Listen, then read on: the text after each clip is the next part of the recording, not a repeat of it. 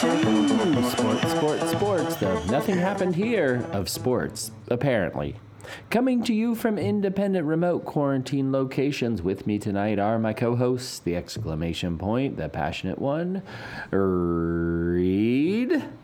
Roll Tide. And the question mark, the man who cares nothing about sports, Rowdy.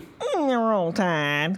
And in the middle of the period, my name is Snoop. Gentlemen, episode 172. How are we? Well, I had a week off. Doing pretty well. Thanks for asking. Oh, that sounds terrible. Just got back from a trip to New York City. What the hell? Spent the holidays It's a talk there boy. in the city. Stayed at a hotel by Central Park. Just kind of relaxed. Ordered a lot of room service. Look at that watched some contraption. movies.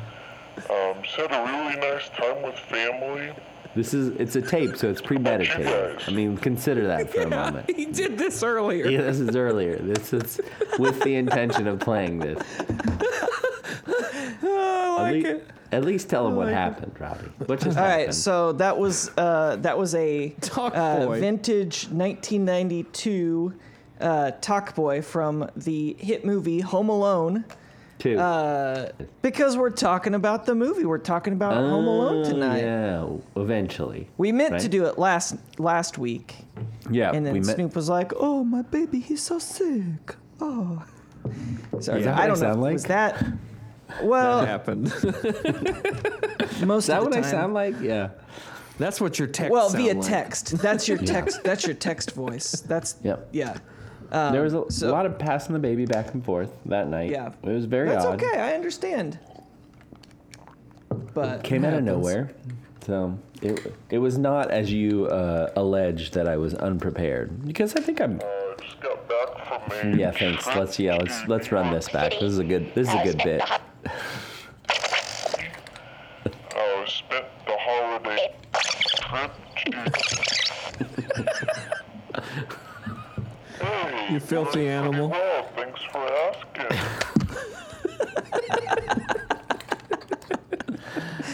So where man. did you find that?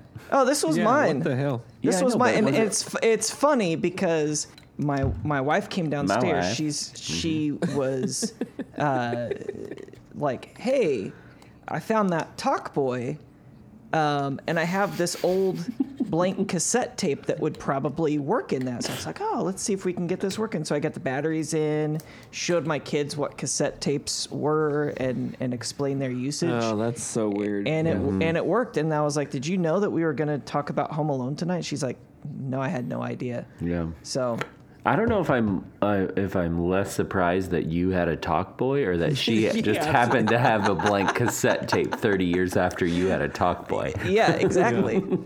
Well, anyway, we'll welcome everyone to our sports podcast. And I guess this night it will also be our Home Alone podcast. We are a week There's no late. way we're getting both of these in. Oh, we're totally getting it in. I'm pretty sure I've You've had been on this exact show conversation. 171 other times, Rowdy. You realize that, right? 1 hour. We've got 1 hour. So let's All right, get let's to get it. to it. Hey, Rowdy, All right. how about All right, some well. sports? How about it? First headline: Notre Dame comes up shorts. That's What? right. Yes, that's right. Is that headline? more than- Is there a typo in this headline, Nope. Snoop? But several pairs of shorts. Yes, that's right. Oh. Notre Dame went down to North Carolina to face the Tar Heels in an ACC tilt. Oh, this is basketball? Yes. Yeah. See, I gotcha. Oh. Yeah. Oh, you tricked me. Well, here's the story. Notre Dame lost the game on a last-second shot by Leaky Black. He hit the go-ahead jumper with just seconds remaining, so they lost 65-66. That's a real heartbreaker, especially because it takes the Irish to 3-6 and 0-3 in the conference. But the real story is the sartorial choices made by Coach Mike Bray on the sidelines. Now, I know we've been getting loosey-goosey with our dress during the pandemic, but what Mike Bray decided to do took things to another level. I was gonna try and make a pun, but I can't even do it. He wore shorts, t-shirts, and shorts to coach. Like basketball shorts or Nope. like Or cargo shorts? Capris. Go ahead and click on that link, buddy. You can take a look yourself. Pedal pushers? It was just some nice khakis. Probably got them from Brooks Brothers. Looks like he's going out maybe for a 4th of July cookout. With That's a what nice he- a nice polo Nice polo. Got the Irish logo on there. This is a grown and, man. and his mask down under his chin. Smart. Yeah, well, when you he's got a nose nudist. when you got to you got to talk to a complete stranger on the basketball court. You got to make sure they see your face. Apparently, it's real smart. Oh, this is basketball. Okay. Yeah, We covered that I as thought it well. was odd for a football coach to be out there dressed like this, and I was also wondering why he was standing on a wooden floor. This is all making a lot more sense now, seeing this photo and hearing your explanation. So It what wouldn't you're have- telling me is this is the exact opposite of Jack Del Rio's Reebok suit. this is yes. We have degraded into this, and Reed, I know Okay. that you have devolved. It's a de-evolution. Yeah. Yeah. Reed, I know you have some strong opinions about what people should and should not be wearing. I think you and I got Dress for the occasion. yeah. Well, the occasion was coaching a college basketball game, and this is what he dressed like. Generally, I'd rather see flip sides than shorts. flip sides. What's oh flip yeah, sides? flip sides. Yeah. Flip side sweats. You wanted to look like the you. sweats you can just pull off. I'm You trying wanted to to think look- if I've ever seen you wearing shorts, Reed. Oh, I I don't own wear any? shorts very often, but I used to wear them a lot. Yeah. With Crocs. I think I only wore shorts. You didn't have to say that. No one was really pulling your. I'm not. I Pulling that got out some of you. knockoff Crocs that I got with Big City Adam in New York City last fall, and I I still bel- sport them. I believe those are called crock-offs. Yes, Yeah, there you go. that's the official term. And you know how I discovered him? When we got to New York and got out of the cab, he comes downstairs in a pair of Crocs. I said, "Where the hell did you get those?" He goes, "I'll take you to the store." And I said, "Bet." I will take you there, sir.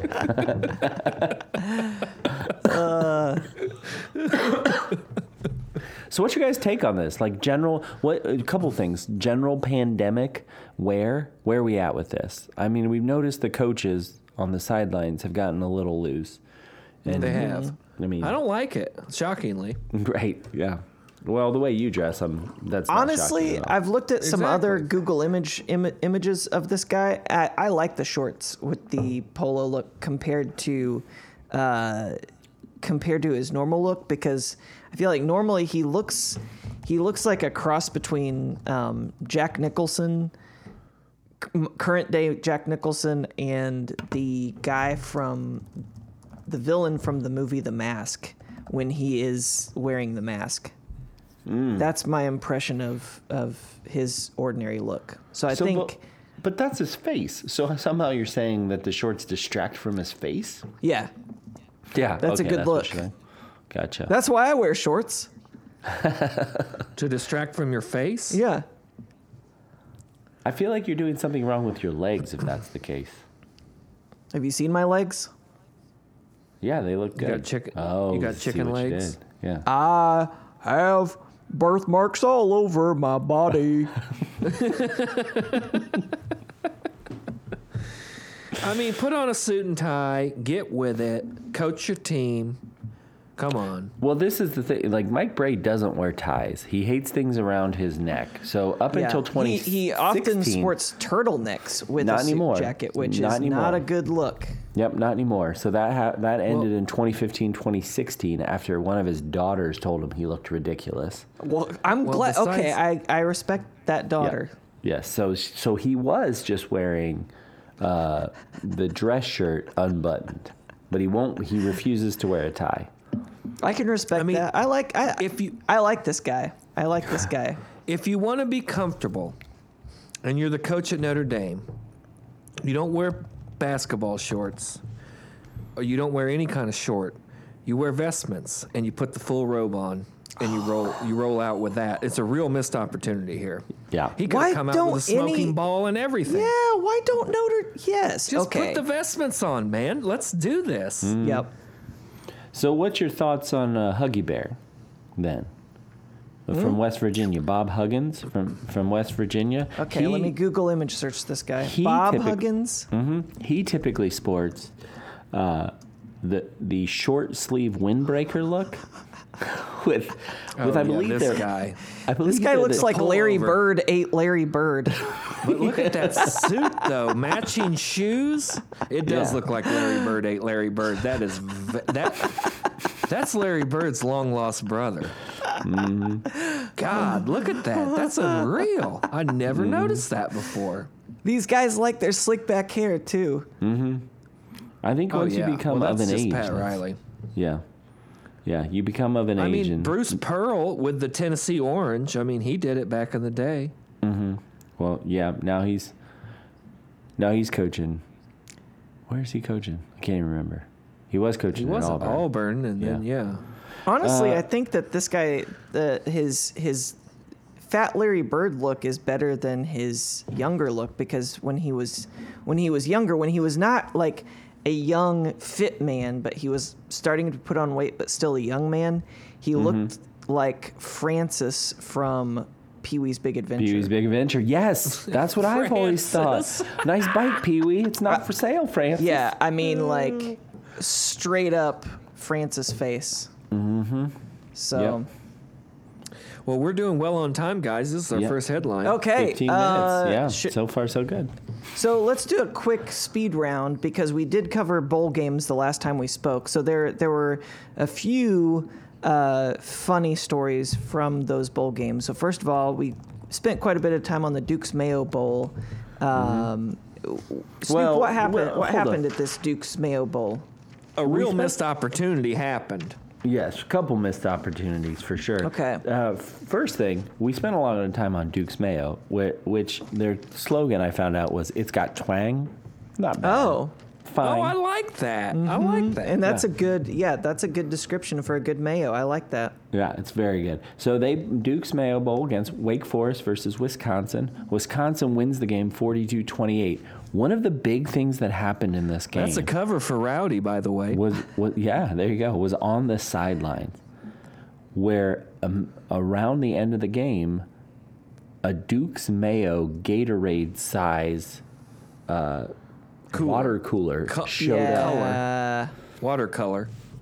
Now, if you were watching football, Like as I'm sure to dump on the coach. well, Right. if you were watching like the Cheez-It Bowl, the same thing happened. They Yeah. went to dump the Gatorade You'd on have them, loved this, Rowdy. and it was full of Cheez-Its. My Yeah, mouth just they started dumped- watering. They dumped immediately, right? 5 gallons of Cheez-Its over his head. Yeah. Yeah. And you don't typically go with the liquid measurement when you talk Cheez-Its, but in this No, case you do. it's true. do. You don't even need a trophy at that point. They That's- dumped 5 cubic liters of Cheez-Its over his head. So at this point, knowing what happened at the Cheez-It Bowl, seeing what's possibly conspiring over at the Duke's Mayo Bowl, the internet starts going crazy. Like, holy crap! They're gonna pour 5 gallons of mayo on the coach. So awesome. I was like, this is happening. This is gonna happen. They're gonna pour. Please let this happen. But when Paul Chryst actually wins the game, which my contention was Paul Chryst, coach of the Wisconsin Badgers, when the internet started chattering, my thought was, do you think that this is the first time Paul Chryst is going to be covered in mayonnaise? That's true. Good call. Absolutely. You could Google him. This is not the first time he would be covered in How do you mayonnaise. spell his last name? Like Christ? Chryst. Oh wow. So it's like he's like Jesus, but a bad boy. Yeah. Bad boy Jesus. Yeah, he's like- the SoundCloud rapper of Jesus. Okay, it's like spelling He's Zach with he's a in K. the temple all the time. Yes, that's right. Banging tables. Just banging them. Just knocking tables. Down. Yeah, look at this guy. He's Yeah. House some Mayo. Yeah, for Yeah. sure. He was But- disappointed it wasn't Mayo. Yeah, Let's he be was. honest. That's a good point. I hadn't even thought about his feelings. I was just thinking Yeah. about mine. Consider that guy. Yeah. What a If selfish it, lover. if it had been Brett Bielema, it would have happened. It would have been borderline erotic. Yeah. It was Bielema. So they go to pour after the game. They pour the Duke's Mayo Gatorade cooler over him, and it's just water, but it's like I don't know. Can you put food coloring in water to make it could look have white? been that. It could have been that white Powerade, like the Mountain Ice White. Powerade or whatever. Yeah. So it was like lemon ice Powerade or whatever. So it Yeah. was a real. It wasn't even thick. At least you Yeah. could have thrown some like cornstarch in there and thicken it Yeah, up. Make it thicken How make do a you nice think- roux. How do you think a nice cooler roux. full of mayo would come out? Because you normally don't just. clumpy and in heavy wads. That's what I'm like. Would a giant cooler size shape of mayo just have plopped out on him? So it might have concussed him. I can answer some of this.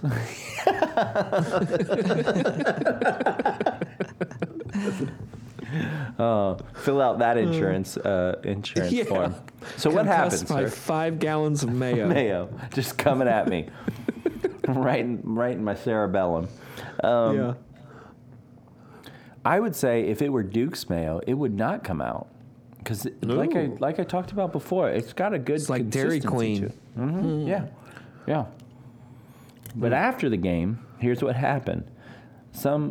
While celebrating in the Wisconsin locker room, somebody dropped the trophy. It was a crystal football, and it was dropped. Shatters Oops. everywhere. Yep. And I believe this was the inaugural Duke's Mayo Bowl. So now, no trophy. Oh, my. But don't worry, folks. They fixed it. They duct taped. It was more athletic tape. They athletic taped a 16-ounce jar of Duke's Mayo squeezable bottle on top of it.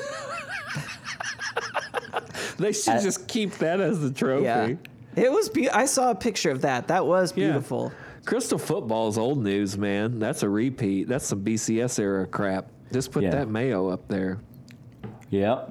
Rowdy, look at this. I'm going to And show call it you. the grilled cheese bowl. Ooh. Do you do mayo on your grilled cheese? Absolutely. Are you mayo or are you butter on the outside? No, mayo. You gotta have Same. that oil. Same. Yeah. Yep. I think it gets a better crisp. Oh, for sure. Yeah. So here's the cooler in question, Rowdy. And now tell me this doesn't look like a jar of mayo. Just a 5-gallon bucket of mayo. Take a look at that. Okay. Yes, it's got twang. It's got That twang. Looks pretty But great. Yeah. I do like that in this whole process of creating this thing that they still went ahead and kept the nozzle. As if it was a whole thing of mayo. As if it would come out. Yes.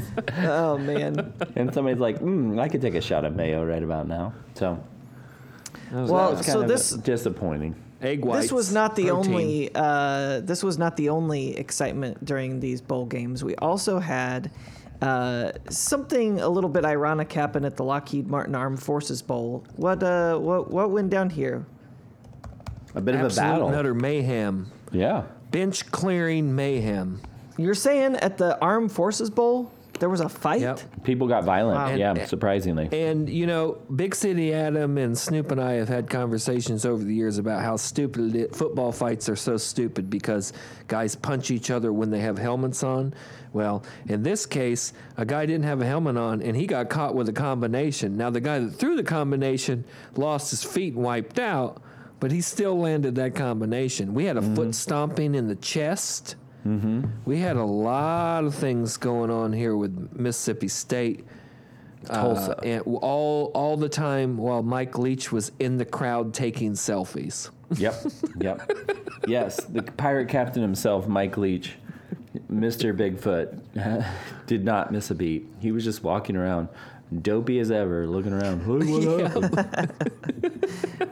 Yeah, there was some serious fisticuffs. Like apparently this started before the game. That was a good brawl. Yeah, there was some It pushing did. and shoving before the game, and then after There was a the lot game, of shirtless Hulk Hogan style flexing before the game. Mm-hmm. Like where you make fists and you pop out your pecs and you start roaring at people. There's a lot of that. Now, a couple of the guys were defensive linemen. And it was like, you guys should probably put your shirts back on. But, there was a lot of flexing. Oh yeah, and it was just about everybody. There wasn't a lot of folks trying to break it up. And obviously, like we said, Leach had no idea what was going on. He was just over there pontificating on aliens. So, yeah, Now- that was a wild brawl. But it was, to Reed's point, like they actually solved a lot of the problems we've always had with football brawls, which is helmets. Yeah. They just went ahead and took Yeah. those off and really went for it. Smart. Yeah. Yeah. Yeah. The combo that one dude threw, it wasn't terrible. He just lost his feet. Just lost his feet and then got jumped on. Yeah. It's very weird. Oh. And the game, if you're interested at all, Rowdy, the game did end 26-28. It was a real barn burner. Thought Tulsa had it there for a while before Mississippi State scored there at the end. By the way, that's also a cover for Rowdy. Yeah, no, I was Oh, noticing nice. as the games were coming across the crawl that he was doing surprisingly well. Yeah, we'll have to give it once they're all. Well, are they all over now? Except for that one. I don't know when it is. I don't know who's playing. Yeah. But It's all there's right. one I more can- game. I can wait. Next week, Rowdy will go over your. I bold can't wait to hear how predictions. well I did. Well, I speaking think of you're doing gonna do pretty well. how about the Alabama Crimson Tide? Now, how about that Alabama Crimson Tide? About 7 minutes into the first quarter, they just decided they're going to shut down their offense and just cruise on into this victory against the Notre Dame Fighting Irish. What was the final there, Snoop? 31-14, 31-14, yep. Yeah, 31-14. Devontae Smith, Heisman Trophy winner, 3 touchdowns, 150-plus yards. Mac Jones had another good day. Najee Harris hurdled a 6'2" defensive back from a he took about, I don't know, 6-8 steps, got about 7 yards, decided he was going to pogo right over a defensive back and run for a career-long 53 yards on one of the opening runs for the Crimson Tide. Now, next up for the Tide, Rowdy, Yo, your Poison Nuts. how do we feel about this? I feel Well- great. Before we get into that, real quickly, let's go back to this. This hurdle, because Najee Harris might be the second He's a freak. most redeemable thing to come out of Alabama since Jalen What's Hurts. the first? Jalen Jalen Hurts. Hurts. I should have It's known. only Yeah. it's only the You don't even yeah. like Amari Cooper or Julio Jones? no, they can all die in a fire. So this Fair enough. Fair enough. this the hurdle itself came from a promise made to Megan Rapinoe. So I was telling you off air, his favorite athlete is Megan Rapinoe, the women's soccer player. Oh yeah, I remember that. Yep. And he had talked about this and said even like, hey, after my touchdowns, I do that arms wide open kind of stance, and Kind of that's like to honor her. ta-da. Yeah. And he said he just admires her not only for her sport, but what she does outside of sports and her willingness to stand up for what she believes in, and just calls her an inspiration. So this came out, and she responded on his Instagram post, "Hurdle somebody for me." So with I hadn't heard this. and so on his first big run, he hurdled somebody, and she was like, "I cannot believe that he actually did it. He actually And, tried to I mean- hurdle somebody." Incredibly done, too. Yes. So she put in, "You really did it. You did it for me, right?" And he responded back with like those prayer hands that said, yes, because she said, "Roll Tide," and he gave her the prayer hand. So yeah. The great That's- was I'm the not saying that's post-game. why he did it, but that is. Yeah, that's She pretty said, cool. "Hurdle somebody," and he did. So That's pretty cool. Post-game interview was pretty good. They asked Coach Saban about Najee Harris hurdling people, and he goes, "Well, and I've heard him say this before. He goes, we coach him not to do that. It's not a safe play. It's not this, that, or the other." But Saban goes, he's extremely athletic, and, every time he's done it, it's worked out for him. So what are you going to do? yes, exactly. Yeah, that's at least the third or fourth full hurdle. That was the best one, probably. Oh, for sure. But that's the third or fourth one I've seen him do in his 4 years at Alabama. I mean, He was the about guy's a 5 feet freak. up in the He's- air. Yeah, he's 6'2", 230, 240 pounds, and just made that guy look a fool. It was awesome. And I think that they're from Rapinoe and Harris are from the same city in California. That would make thing. sense. Yeah, Yeah. he's a California kid. Yeah. Yeah.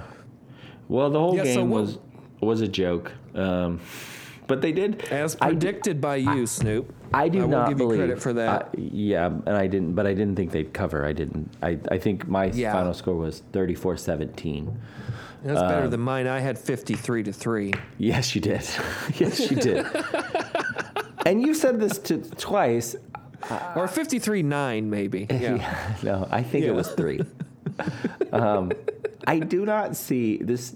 This was the lowest score that that Alabama's been held to, and I don't remember The whole how season. long. Since Saban has been a coach, possibly. It was at least, it was Sarkisian's, I think, lowest score. No, okay, and Yeah. you've said, oh, they turned it down and they cruised into victory. When, especially since Nick Saban got his personal foul there in the fourth quarter, screaming at the refs. That gave up 7 more. Since when has a Saban coached Alabama ever cruised into a victory? They don't take their foot off the gas. So while I'm not trying to give too much credit to Notre Dame, I will say I don't buy into the narrative that somehow Alabama said, oh, we got this in the bag, we're just going to cruise on in. I don't think that's the case. Allow me to retort. Please do. I think they took the foot off the gas because they didn't want to show their playbook. I think that in the 10 or 11 days up to this game, whatever they had, actually it may not have been that long this year because of the whole weird COVID schedule, but I really do think they went into that game confident. I mean, anybody in their right mind went into that game knowing Alabama would win, I think. Now, the score is where you can argue it. But, I mean, a 19.5-point favorite in the first round of the playoffs, that makes me think that Cincinnati and Coastal Carolina got even more insulted. First of all, if Vegas is going to give a 19.5-point advantage to Alabama. But I really do. I think that they kept some of it close to the vest, that they didn't want to show a lot of their play calls and a lot of what they can do. Because it was the first game, they didn't want to show a lot, whether they had to match up against the Poison Nuts or Clemson. Now, I will say, I'd love to see Clemson this year, because if that defensive back that got 3 touchdowns scored on him is their best defensive back, then Alabama was going to score 100. Yeah. Rowdy, with your Poison Nuts coming in there, it's going to be a more interesting game. But Justin Fields took a big old shot to the ribs / kidneys / both. And nobody really knows what kind of health and condition he's in. Secondly, everybody's talking about Trey Sermon, the running back for the Poison Nuts, who set the all-time rushing record for the Big Ten championship game. Let me tell you this first. You're going to hear it here on Sports First, ladies and gents. Oh, here we go. Trey Sermon is a poor man's Najee Harris, and Alabama's defense sees Najee Harris every single day. So I ain't worried about Trey Sermon. Okay, I don't understand any of that, but yeah. You heard it Oklahoma here. couldn't use him. Justin Fields was also a transfer from Georgia, right? So he couldn't even get in the field in Georgia. That sounds right. Yeah. I know he's a transfer, but I'm trying to remember. Yeah. I think he transferred. It's gonna be an interesting game, but Alabama is very likely to get their secret weapon back in Jalen Waddle, who, if Jalen Waddle played the entire season, it'd be a tough run for Devonta Smith to win the Heisman Trophy, which he did with 1,600 yards and 22 touchdowns and 105 catches, I believe, this season. Yes. So Speaking I'm ready. Speaking to the Fields injury, I did not know this. The Ohio State football program required all of its players to sign what they called the Buckeye Pledge, which, as we've covered, The Buckeye is a poison nut. So it's a poison nut pledge. It's like some sort Is of this like some kind of wannabe Tim Tebow sermon? no, it's like a after they hail. lost? It's more Heaven's Gate than that, I believe. If you're Oh, talking, okay. yeah, Yeah. It's fresh pair of Nikes and $5 in quarters. Right. this Don't this pass up the Kool-Aid. Get the quarters. Yeah, this requires the players to assume the legal risk if they contract COVID-19. So This every is a player Buckeyes had to, policy? yes, Wow. and they continued this because, like you said, no idea what injury he has. They did not give a diagnosis. They have not released the injury, which they're not required to. It's HIPAA, so I guess Justin Fields would have to say what the injury was. Yeah, but to but send they him haven't even back- admitted- Let me know and I'll announce it on this podcast. I don't care. Yeah, I didn't we sign know yeah, that. no, big you've done agreement. that. Yeah, you did that. Well, 2 we weeks also ago. don't even know if he's even had an X-ray. Yes, we don't know anything, and they just sent him back into the game. Now He had a hell of a game. He had a here's hell some of a game. Now, to read, you'll like this because this gets into conspiracy theory. You know who's been a strong proponent of not paying players? I guess you would say a strong opponent of players' rights. Who's that? Gene Smith, the athletic director for Ohio State. He opposes Oh, the idea of shocker. college players. He opposes the idea of college players advocating for themselves and unionizing. And he opposes the reform of signing any sort of endorsement deal while still earning Wow. over $1 million. So Sure. when you take that into consideration, and then somebody like Justin Fields, who's literally playing for his future, Right. gets injured, A goes to- $20+ million future. goes to the sideline, goes into the tent, nobody knows what happens, gets 2 shots, no diagnosis, and sent back out to the field.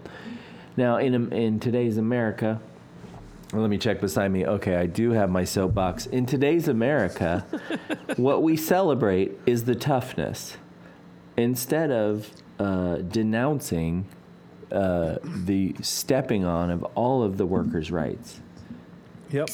And it's It's all about getting your feet up on Pelosi's desk, player. It ain't about anything else. it's not about anything else, I guess. Yeah. No, I'm excited for this matchup. I do believe it's the best matchup out of the 4 teams in the finals, in the playoff. I do believe it's the best matchup. But right now, I think Alabama's a 7-point favorite. Last I looked, I do believe that if Jalen Waddle is cleared to play, that goes to 10.5. If Jalen Waddle's in, it's a ball game. Because Well, you heard it can here only double first. one. You can only double one of them, and we got 2-3 other receivers that can do just anything else. So, I suspect early on Alabama's going to take some shots and then run ball control. If they get up 14, it's going to be a ball control game. So look for Najee Harris to ball out. But I'm going to hold you to that this right. ball game is going to be a ball game. we got Because he's not going to watch it, so he's going to have to hear about Guess it. time will tell. I'll say right now 52 for Alabama, 24 Ohio State. Okay. All right. I think it's going to be way closer than that. Yeah. After watching that semifinal game, I think Ohio State is a lot better than we've given them credit for because we haven't seen them play. And I don't think that's not to take anything away from Alabama. I just think they're actually really good, and they have receivers this time. I understand that point. The one thing that sticks in my craw with that is that Indiana game You know, at Bloomington, double overtime. That's tough.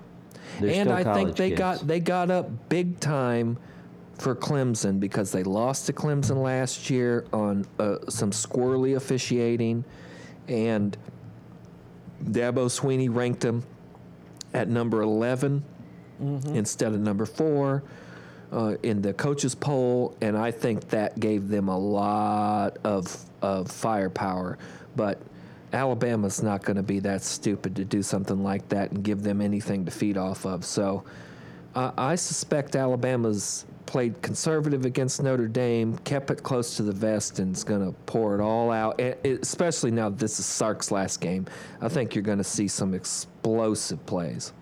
Well, speaking of explosive, Longhorn. how about that time Yeah. Kevin McAllister rigged all Terrible. those traps and just exploded the hopes and dreams of the Wet Bandits? That was Oh, you talking about Marvin Harry? that was that a good one- transition? No, that was one of the worst transitions. Okay. That Well, we I wrote have it out had. 2 weeks ago, so I wasn't sure how it would fit into. Yes. First time anybody says anything about explosions, you're just going to shoehorn that in. Especially since the last episode we were supposed to do was only going to be about Home Alone. Right. We didn't That really was need this any one. trans- That was this Yeah. one. This is Yeah. that episode. 172. Yeah. Yeah. It's Lou's fault. You lied to me about not talking about sports on that. I've been excited about this for like 3 weeks because I thought we weren't talking about sports. Well, go. Let's go. Let's go. Let's Well, set it that's up. why All we right, have so what are we 60 doing? more minutes to talk about it. No, So let us know. I am. Snoop, I'm what a is- hard what- stop at 60 minutes. What was your dream? What was your dream for this episode? And let's just launch into it. 3 perspectives on Home Alone. Great. Let's go. Okay. Well, it wasn't even that.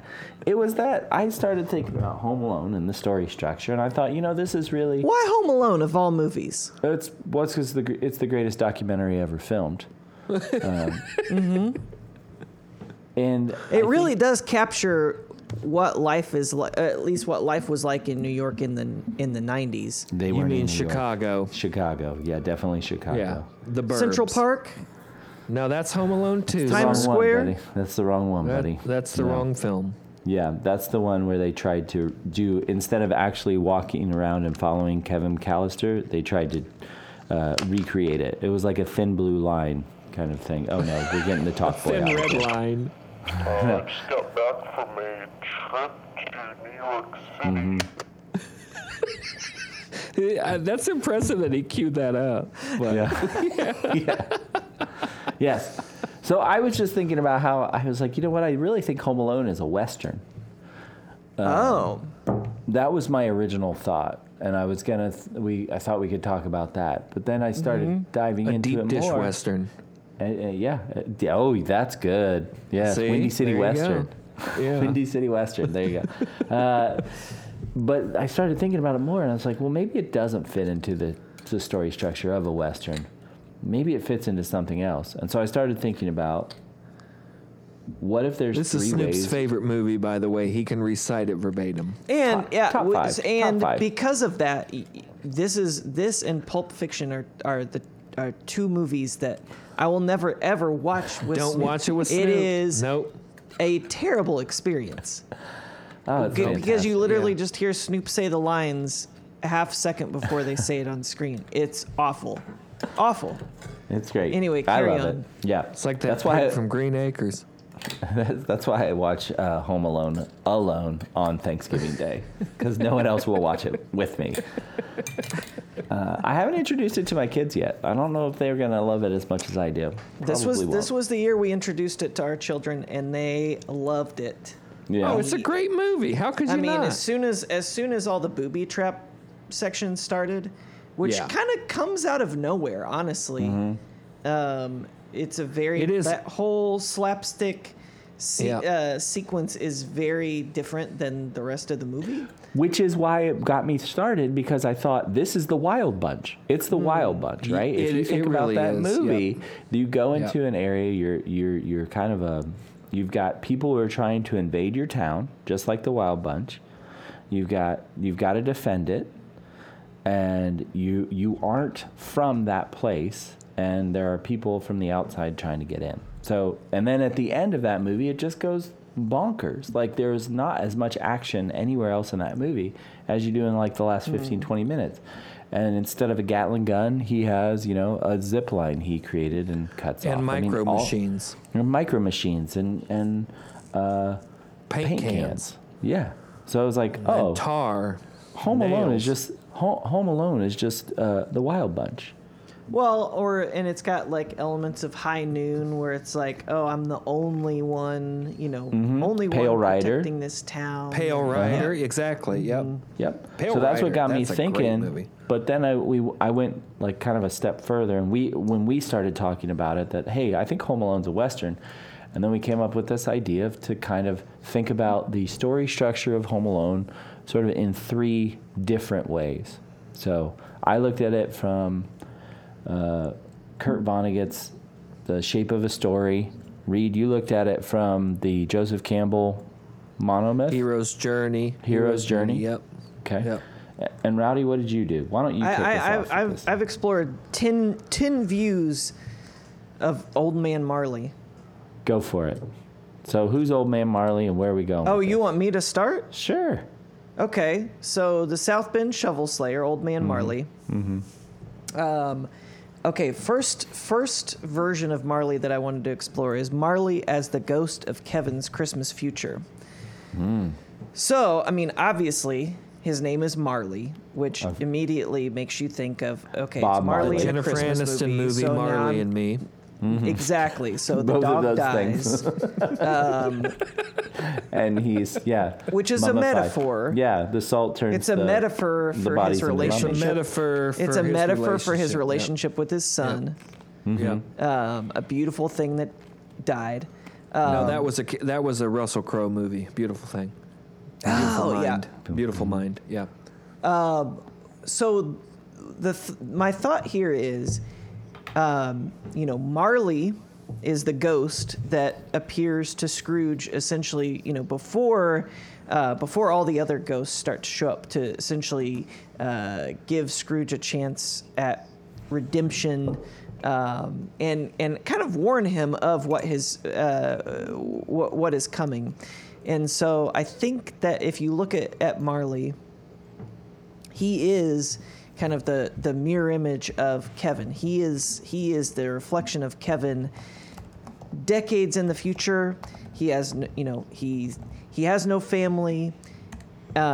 He's bitter about it, but he's too afraid to fix what he's broken. And you get that connection between the two of them when you first see Marley outside of the window, and you're hearing the story about how he's the South Bend Shovel Slayer, and then he and Kevin kind of make eye contact. And so it's like, okay, no, this is this is his warning. And so then when they finally meet at the church, you have Old Man Marley meeting Young Man Marley, or Old Kevin meeting Young Kevin. And then both of them learn from each other basically how to reset their lives. So I think that's what I think the first view of Marley is. And I think it's pretty obvious. Like, I don't think that's anything. I mean, they wouldn't have named him Marley if they weren't going for something like that. But And we have 9 more of these. oh Yeah, yeah. how- Okay, yeah. number 2. Still got that hard stop at 60 minutes. All right, so number 2, when we see Old Another Man meeting. Marley and Kevin in the shop, when Kevin's buying some supplies, what is it about Marley that scare? Besides the fact that it's Marley, what is it about Marley that scares Kevin? His galoshes. And his bandage. And Yep, his puts his deep hand down on the sunken counter, eye. right? And we see, first of all, that the wound on his hand, we have a bandage, and we actually see Stigmata. a shot where we can see that wound has gone all the way through his hand. So it is, Stigmata. it's stigmata. And then when we see him later at the church, that gross cloth bloody bandage has become just a Band-Aid on the back of his hand. And then finally at the end, when we see Marley wave to Kevin at the end, we see that he doesn't have a wound on his hand anymore. So number 2 Marley is Marley as a wounded healer. And so this goes back to Carl Jung and It's archetypes. yeah, well, so there was actually a study done in 2016 that about 74% of counselors and psychotherapists have experienced one or more wounding experiences, which led them to their career choice.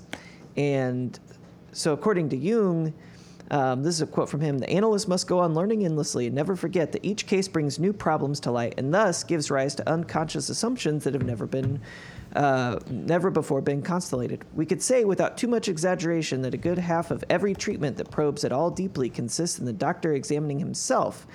For only what he can put right in himself can he hope to put right in the patient. It's no loss either if he feels that the patient is hitting him or even scoring off him. It's his own hurt that gives the measure of his power to heal.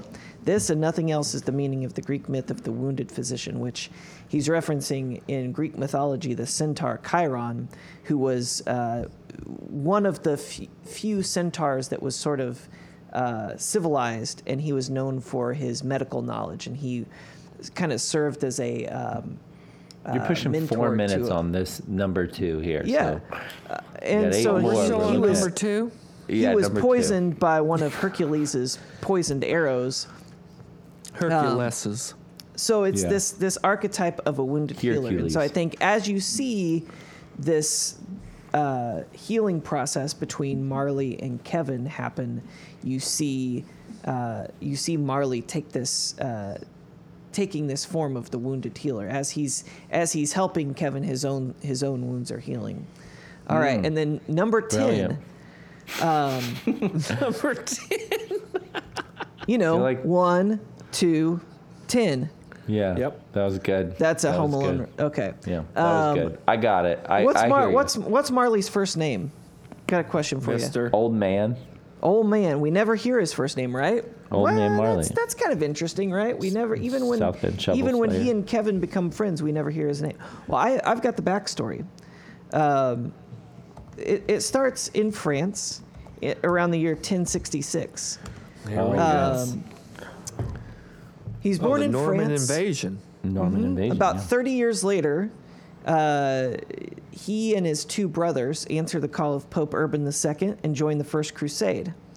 Around the year 1097, he and his brothers find themselves in the army of Tancred, who was the nephew of Bohemond, the Prince of Taranto, and they help capture the city of Alexandretta.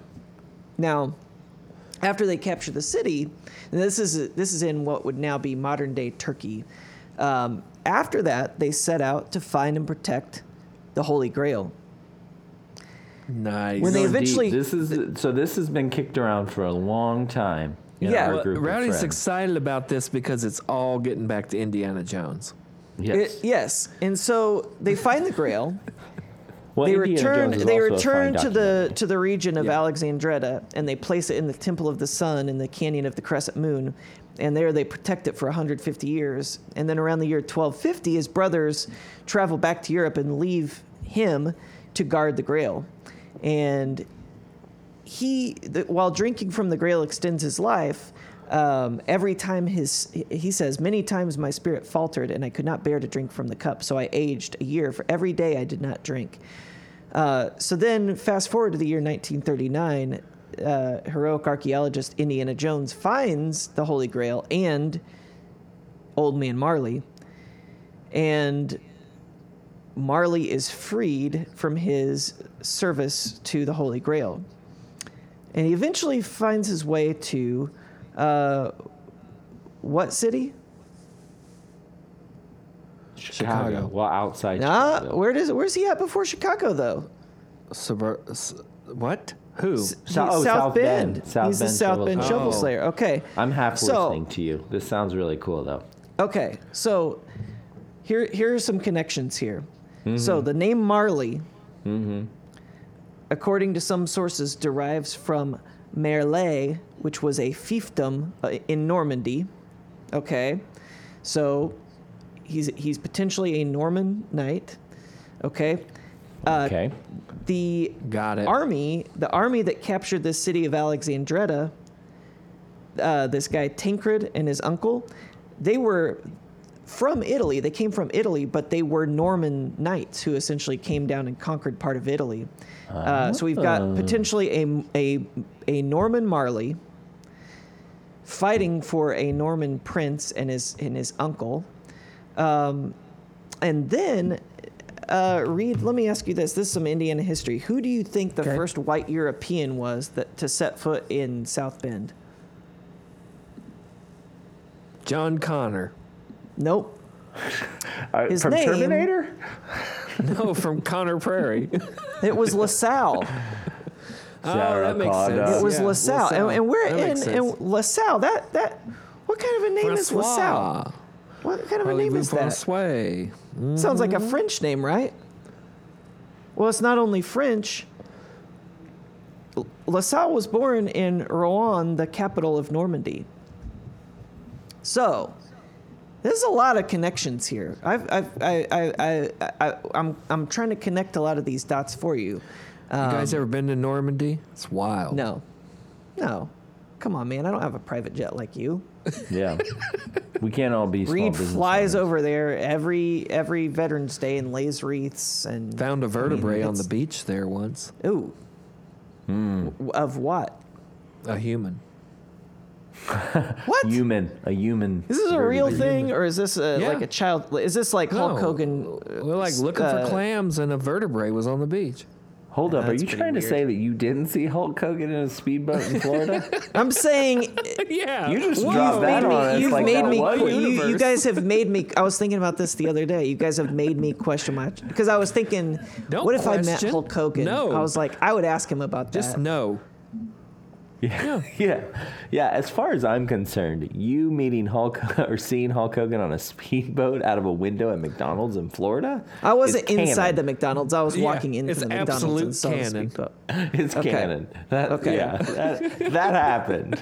Yeah. All right, That and no one is disputing that. Yeah. okay, and similar canon, Old Man Marley is the Grail Knight from Indiana Jones and the That's Last great. Crusade. I think I've laid out a pretty airtight case here. So that's the 10 versions of Marley. Who wants to go Minus next? 7. Yeah. Reed, what do you got? All right. So I did Home Alone. And Through you've the got lens just to be clear, you have 4 minutes. Oh, come Okay, on. here we I'll go. edit out some of the boring sports stuff, so that'll buy us Here we more go.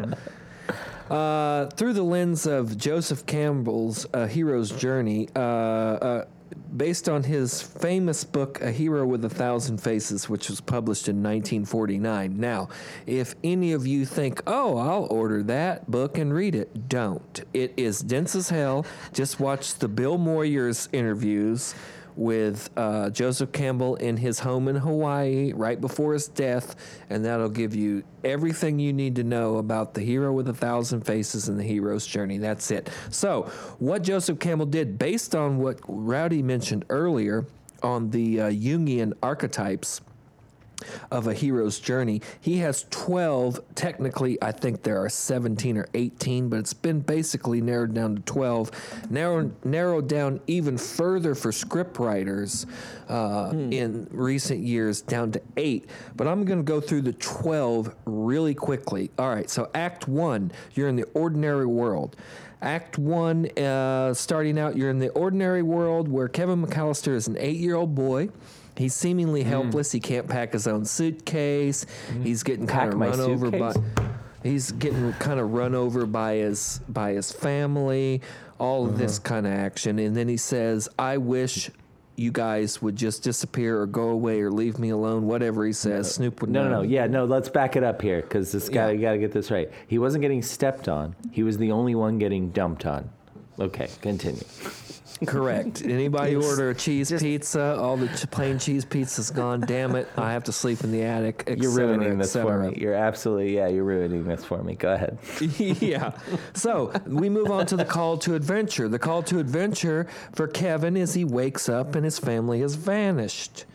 Now, after the call to adventure, which is the beginning of the hero's journey, we move into the refusal. So Kevin's refusal is when he first sees Marv and Harry getting ready to break into his house, and he scares them off with the old-timer movie with the guy with the Tommy gun. Yeah, that's right. Angels And- with dirty faces.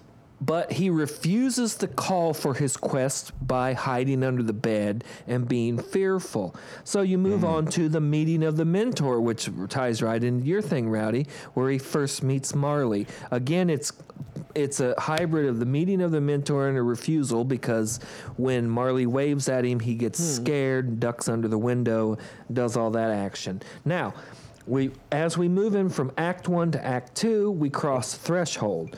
So crossing the threshold is, for Kevin in the movie, is getting back to the house once he talks to old man Marley at the church when the bells chime 8 or 9 o'clock, and he has to get back to the house because he knows those Marv and Harry are going to break in. So that's the crossing the threshold into Act 2, which is the kind of foreign world, or the world outside the normality. So then he goes into the test allies and enemies phase, where he tests himself, and he realizes that he's kind of screwed up and he doesn't know who his enemies and his allies with, which is illustrated through his stealing of the toothpaste when he goes and runs the errands at the grocery store. He forgot he had toothpaste in his pocket, Yeah. so that's kind Son, of you have to pay that's for kind that. of his test You pay for that allies here. enemy. He approaches his innermost Oh, cave. and when he talks to the cashier at the other store, exactly. 'Cause she's He questioning passes her him. test. He He passes her test. Yeah. yeah. He's Well, 8 years where's old. your mom? He's got the coupons, Yeah, the whole nine. Yeah. So then the hero approaches his innermost cave. So this is the deep point, sometimes called the abyss, not to be confused with the Jodie Foster movie of the 1990s.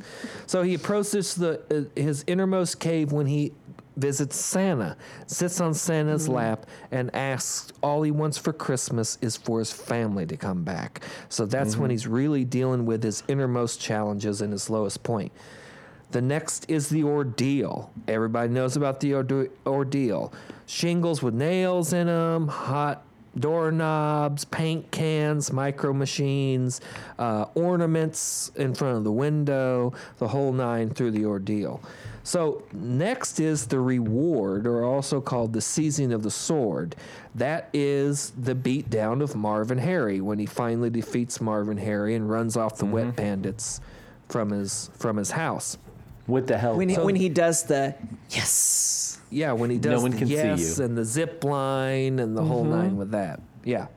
So when you're moving from the extraordinary world, from the ordinary world to the extraordinary world, then you return to the ordinary world. So the beginning of Act 3 is the road back. The road back is when Marley helps Kevin by knocking out the wet bandit with the shovel when they catch him when he's running from the treehouse from the zip line, and they catch him and Marley knocks him out. And the next to last phase is the resurrection. And in Home Alone, I think the resurrection is Kevin waking up in his parents' California king bed on Christmas morning and going Huge bed. downstairs and expecting everything to be back. Now, notice he has cleaned up the house. He's restored all the order to his ordinary world and done all that. And then the final stage is the return to the elixir. So that's when Mrs. McAllister gets home, sees Kevin. When Buzz and the rest of the family get home, he's returned the elixir, or he's achieved his hero's journey because he has been able to be self-sustainable for 2 or 3 days. He did laundry, he went to the grocery store, he fed himself, he showered, he did all that, and people are impressed, except for Buzz, who is really irritated that Kevin stole his money and released his tarantula. So that is Joseph Campbell's hero's journey for Home Alone. I like it. It fits. It's weird. It fits. It's very weird. It's it real, fits. but it is weird that it fits. But when you read the synopsis of each section of the hero's journey, Act 1, Act 2, Act 3, I mean, Joseph Campbell, this is 1949, man. Joseph Campbell knew what he was doing. This is a universal kind of storytelling narrative. So I dare you to find a film or a movie that's not who's the Mulholland Drive dude? David Lynch. David Lynch. That's not a David Lynch film Okay, I was gonna say, all right. one of those kind of postmodern films. But every kind of modern hero's journey, quest story, anything plugs into the system, no doubt about it. We've talked about it before. Dances with Wolves, Legends of the Fall, Amadeus, all of these stories would plug right into this system. It's actually, when I first studied this stuff back in college, when I took a course on mythology, it kind of blew my mind because I was all in the postmodern phase that, everything, there's kind of a relativity to everything and not everything lines up. But this has convinced me that there are seemingly universal narratives to human experience to an extent, at least in oral culture. Well, I think, yeah. And that kind of leads into mine. And I think you're on to that, obviously, that Joe Campbell, he's on to something. Yeah. But I think that while there is a narrative, a structure to it, which we all agree on, I think the last one, like what Vonnegut would say, is that doesn't necessarily tell the truth. So the way I approached it was through the lens of Kurt Vonnegut's Shape of Story. So if you're not familiar with this, Kurt Vonnegut actually went to University of Chicago. Who's Kurt Vonnegut? He is an American author. And a Hoosier author. A Hoosier author, yes. He's one of the Hoosiers doing great things. J.K. LOL, I know who he is. Yeah. So Vonnegut wrote the story I always heard, and I actually didn't go any further than saying, oh, this is the anecdote I heard, was that this was his failed master's thesis at the University of Chicago for a master's in anthropology. So he submitted this as his thesis, and they rejected it. Since then, he's gone on and written quite a bit about it, and it's been and 20 plus novels. Yeah. He's done okay for himself. Yeah, great American novels like Slaughterhouse-Five, Cat's Cradle, et cetera, et cetera. Yeah. So he kind of had, there was 8 shapes of stories. Now, what he would do is plot these out. So you have on your x-axis, you have your your G and your I is what he would say. So is that right? No, on the y-axis, your G and your I. So your good fortune at the top and ill fortune all the way down at the bottom. And then bisecting that, you have your x-axis, which is essentially time. So beginning to end. So his consensus or his thesis was all stories fit on this in this graph. Now, there's stories that we all know about. One of the most popular is what he would call the man in the hole. It starts somewhere in the middle of the top quadrant. And good times, good space. Good times. Yeah. He's got good times, and then it drops down, and things get low. They go past that equator, and things are bad, but then they slowly come back up, and then somehow the protagonist learns something about themselves by the end of the story. So it's like cave, this the ordeal, and the reward, in essence. Yeah, so it's essentially 3 parts of that. So they get into trouble, and they get out. So we're talking about, pretty much every story. And initially, you may think, yeah, that's Home Alone. Things are pretty good. Then he goes down into the hole when he's alone, and he slowly builds himself up and gets to the top again, learns something about himself, is bettered by it, and has some sort of experience that he overcomes. Similarly shaped, it's like there's this one, Boy Meets Girl. So Boy Meets Girl starts kind of at the equator, goes up because they're in love, goes down because they reach some hardship, and then goes up again. Everybody lives happily ever after. So this goes on and on and on. Like Goldilocks or something, or Rapunzel or something like that. Yeah, any rom-com, this is where you're starting, right? Yeah. It gets good. Harry Everybody's Met Sally. in love. Yep. Everything gets good. Everything goes bad, and then there's some sort of reconciliation. From bad to worse, we all know it starts okay and then just goes down. Big. Like scoop down. Creation story. So things slowly, instead of going straight up, they kind of have like this stair-step effect until when you get to the end of the creation story. This is one that people aren't as familiar. Everybody's kind of familiar with. That's kind of the Cinderella. The Christian stair-stepping. Well, the Cinderella story goes up. But she starts low. She starts at the equator, and she slowly goes up. And then... and then it drops down because with Cinderella, the moment is, midnight. At midnight, you just drop below. You got to get there. Everything's lost. I lost my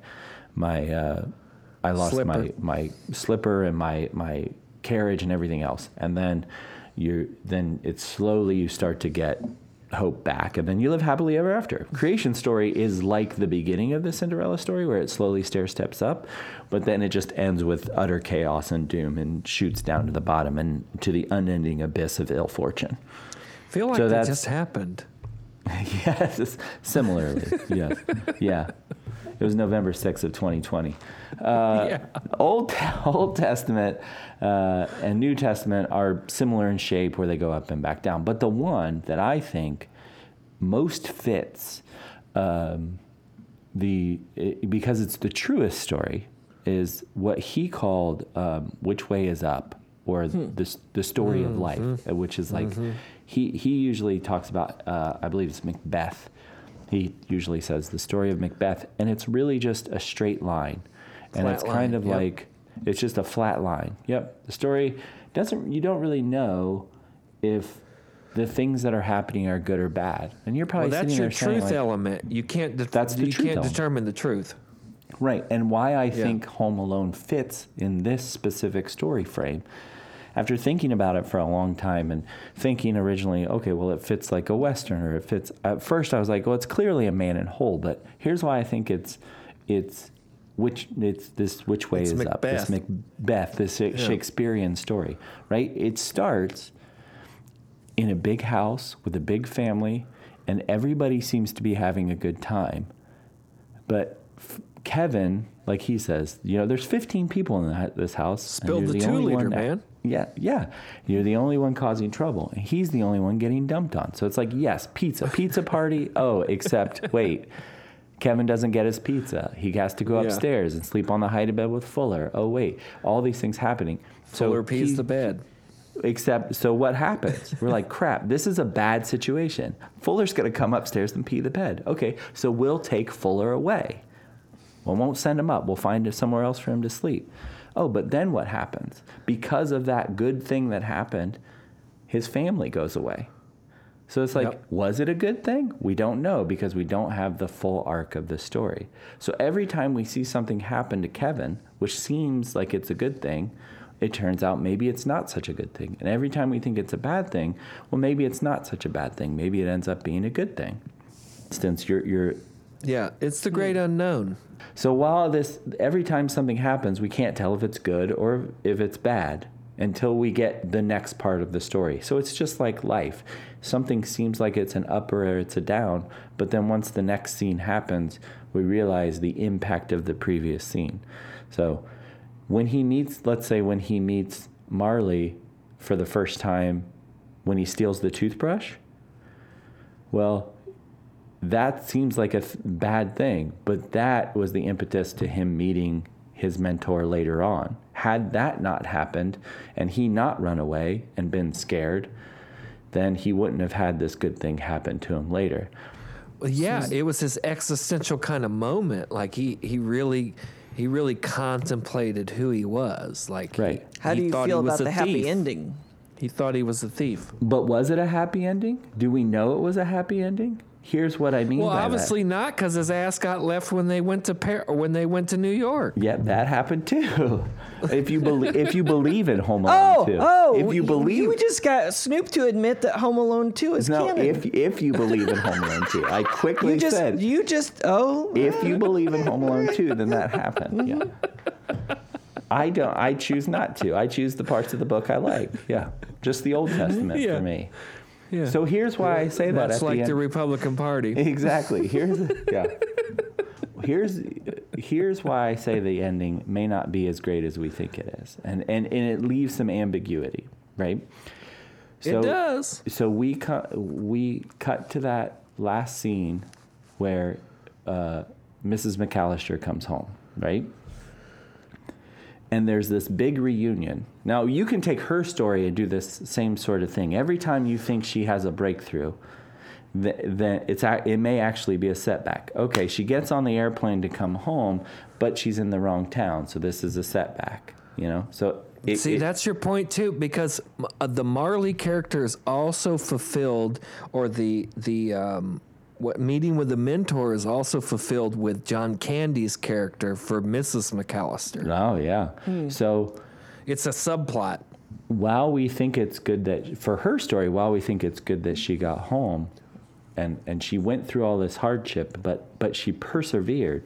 Well, then minutes later, the rest of the family walks in because they took the flight that she didn't take. So really, was it a good thing that she went through all of this? Hard to say, because they didn't, and they got back at basically the same time. Now, after all of this happens, Mr. McAllister finds the gold tooth. First off, finds the gold tooth. So now we've introduced this element that maybe he didn't get away with it. Maybe questions are going to arise. Maybe there's going to be more that happens afterwards. Gotta be. And then on top of that, I mean, if you found a gold tooth, wouldn't you be questioning your kids? Yep, exactly. And what's the last line of the whole movie? Kevin, what did you do to my room? Boom. I'll see you in New York. Yes. If you make it. You filthy animal. That's post credits scene. So right. So what is the Kevin, last line? what did you do to my room? What did you do to my room? It's Buzz. Buzz yells has the it. last So line.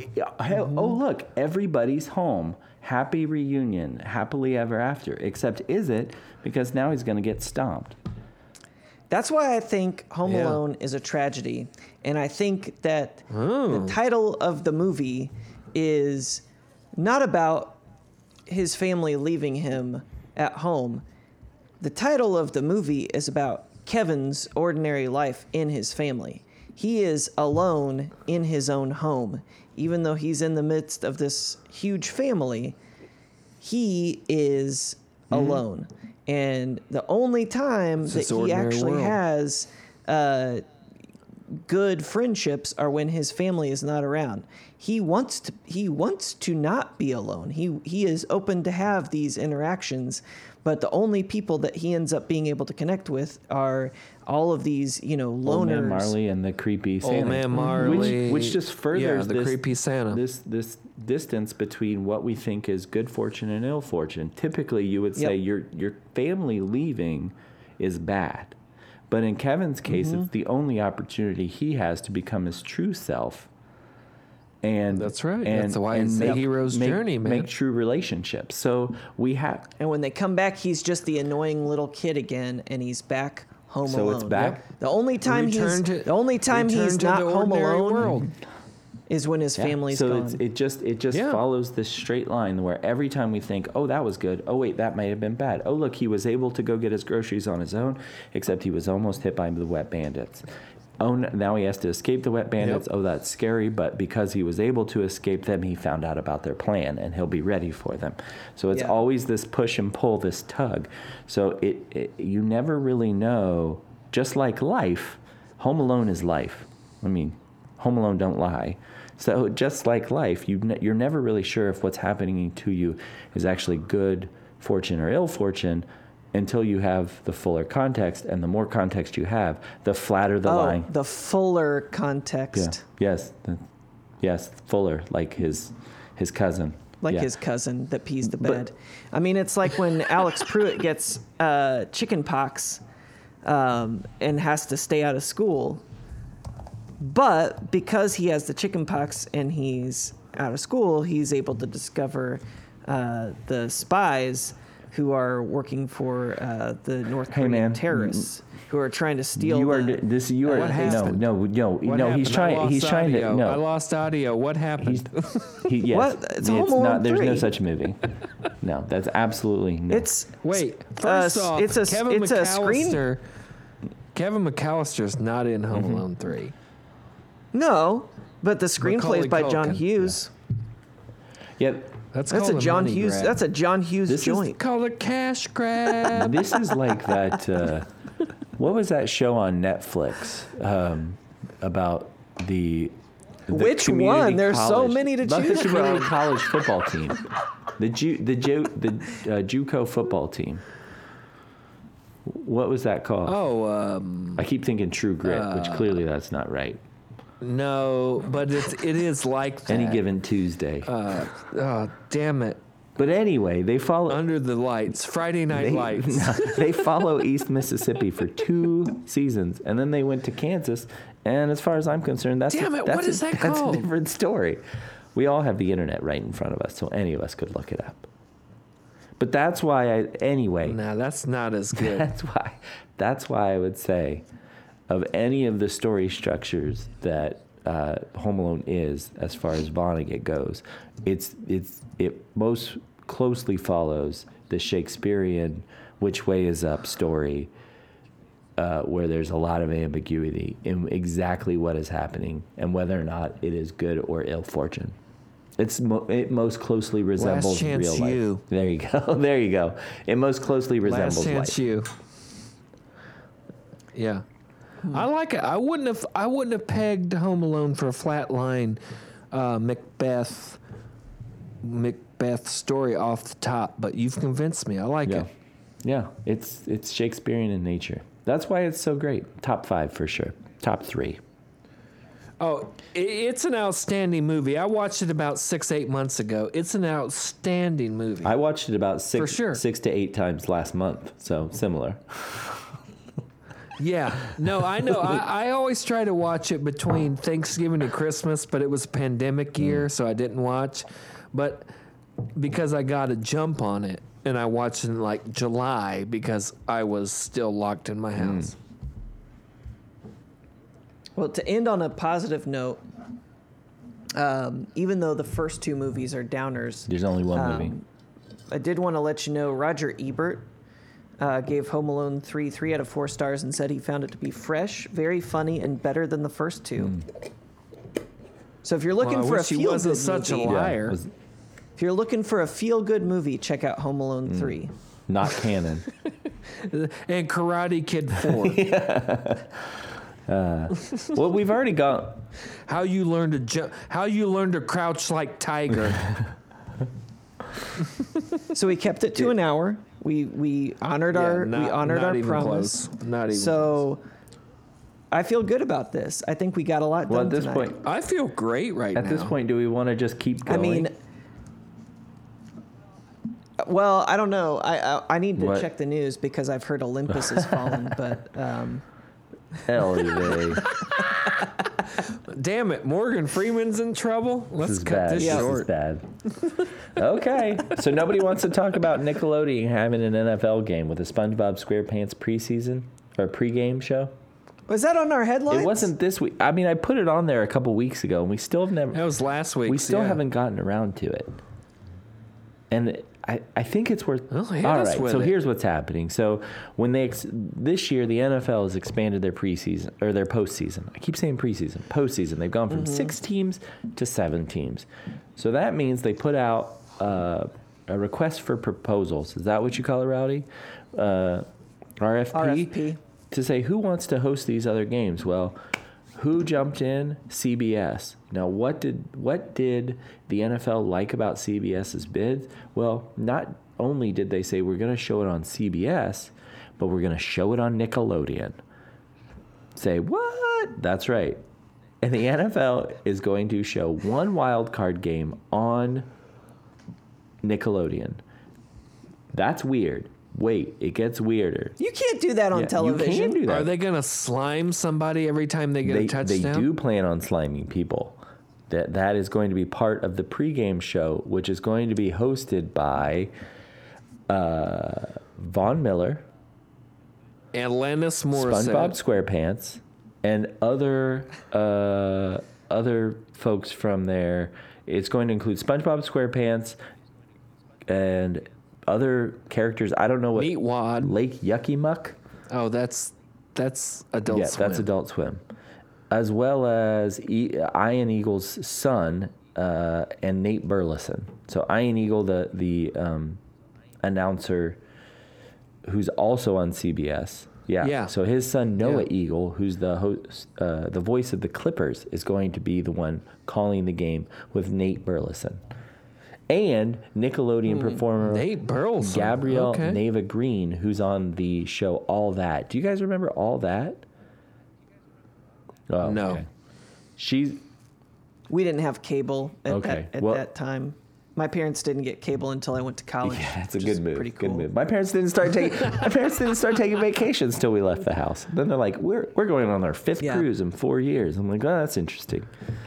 That was on Yes, purpose. for sure. They're also going to have a 14-year-old sideline reporter, Lex Lumpkin, who is also on All That. Where's Olmec in all this? That's probably in the Oh, the halftime owl? show. No, the Legend of the Hidden Temple Yep. god. That may be it. He's gonna toss all kinds of That chaos might be the into this halftime game. show because SpongeBob SquarePants is going to perform I'm so confused. at halftime. That's right. SquarePants is going to perform at halftime. I don't know how they're going to do that. I didn't know he was an entertainer. SpongeBob? Oh yeah. He lives in a something under the Yeah. sea.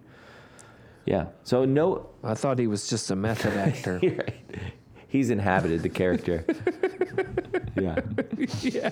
That's exactly what happened. He's like, So, do you have cable? Will you be able to watch this game? yeah, I'll be able to watch it. Oh yeah, YouTube TV's got Nickelodeon player. Now that you're talking about it, this is actually kind of an interesting idea. Like, is SpongeBob SquarePants actually an actor? And it's like Andy Kaufman and Tony Clifton. Like SpongeBob is somebody's Tony There you Clifton. go. Yeah, I could like be. it. We should Yeah. get Yeah, like it's Bart Simpson. an yeah. Bart actor. Simpson is actually SpongeBob. It's like he's Andy Kaufman and Tony Clifton is to Bart Simpson. It's Bart Simpson's He's- career. He grew up and he became SpongeBob. SpongeBob. So this is But the SpongeBob cartoon that Heard we it see here is first. a fictitious representation of the real SpongeBob. here's a That's why they're there's voiced a by real Bart Simpson SpongeBob? and yeah, that's why the cartoon SpongeBob is voiced by yeah. a different voice actor than Nancy Cartwright, who does Bart Simpson. It's like how the Grail Knight in Indiana Jones is not Here played we by go. the same Right, actor who right. plays Old Man Marley, but it's the same. It's Robert person. Pattinson's Batman versus Michael Keaton's Batman. Still Batman, just different. Same guy. And about to be Batman again. Batman Suspend your disbelief. Returns. Well, it's Again. like what they should have done with Luke Skywalker in the end of Mandalorian. Spoiler. They should have had Sebastian Stan. Oh, Well, you mean edit not that deep, out. not deep deep fake fake him, but Yeah. just like let him So, be. Yep. So just to be clear, like let's wrap this up here, guys. Let's land this thing. Yeah, because we're about at the Just 1 to hour be clear. mark. I like how you said spoiler after Yeah, you spoiled that's how you do it, right? I did it right. I did the internet right. It's not a spoiler alert. I'm telling you, I just gave you a spoiler.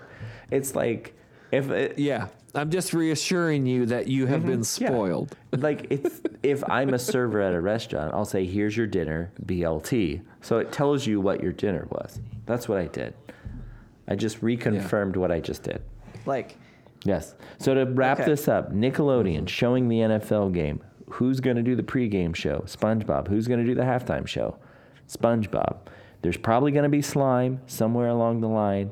The guy who's calling the game is 24 years old. The other guy is Nate Burleson. And they're going to have two teenage be a teenage reporters, one on the sideline and one in a 3-person booth. It's going to be nuts. Woo! well, I think that if this works, the NFL should just become the Nickelodeon Football League. It'd be It way would be more so much more interesting and entertaining. If they said water, Hey, eat my shorts, Booger McFarlane. yeah. Where's your booger mobile now? Anyway. All right, Yeah. that's it. We did it. We did sports and Home Alone. As always, I want to thank, and I don't know if they want to be thanked this week, but let's drag them in here. I want to thank the Minister of Sound, Mikey, Jet Belly Music, the Commissioner, Brandon Casburn, food Loss. editor, Dennis Loss. Chu, and the honorary ball boy this week Loss. is, don't say Devontae Smith. Hey, back up off of it and set your cup down. Oh, All right. Put it in the area. We got to give a big shout out to Dr. Dre, who had a brain aneurysm yesterday and seems to be recovering just fine at Cedar Sinai in Los Angeles. So, big up to Dr. Dre. We need more beats before you go be with whoever you're going to be with. wow. He's recovering, huh? Can't keep a good man down, I guess. Yeah. That's what I hear. All right. Find us on Facebook, Twitter, Instagram, or email us at sportspod@gmail.com with any questions, headlines, or topics you want to discuss. And don't forget to rate us and subscribe. New episodes will be there every Thursday where we will ask, how about some sports? How about it?